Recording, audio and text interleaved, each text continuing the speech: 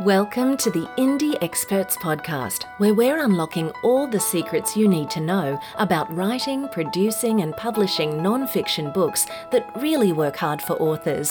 Join Dixie and Anne as they help you navigate all the tricks, traps, and the majestic tapestry of storytelling as a means of sharing your expertise to your market. Hello, authors. I'd love to talk to you today if you are someone who suffers from a common issue for authors, and that is perfectionism. I'd love for you to throw perfectionism right out the window, and here's why. Many authors make the mistake of starting writing their book and then feeling that they have to perfect each chapter as they go. Now, the reality is that if you have a really good plan and you know exactly what it is that you're wanting to write, then ideally you won't feel the need to write in chronological order. You'll write the easiest chapters first. Now, you'll lose momentum very quickly if you then go back and perfect each chapter as you start. You want to finish getting the entire manuscript out of your head and making sure that you are then ready to go back and read the whole thing in its entirety after you've finished writing that first draft. Now, once you've finished writing that first draft, the ideal is that you'll put it in a bottom drawer and you'll walk away from it for about a week. And from there, you will then go back and review what you've written with fresh eyes.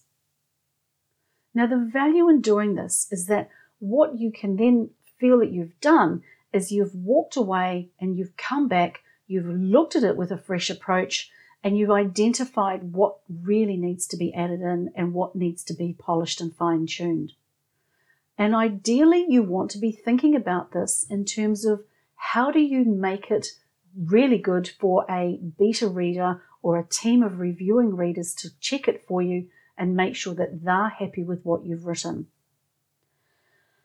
By the time you've written your third or fourth chapter, you will have hopefully let go of this idea of perfectionism.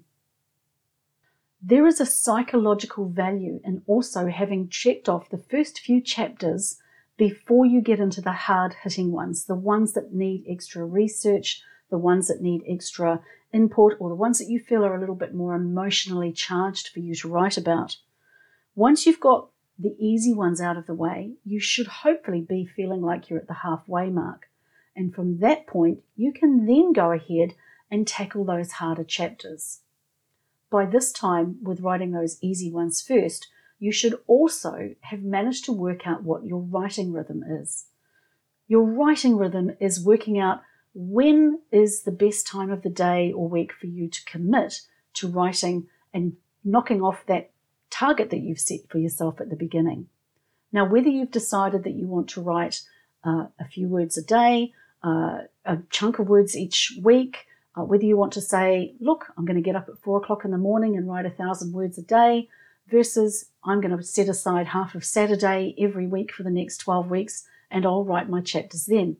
Whatever works for you is what you want to be aiming for.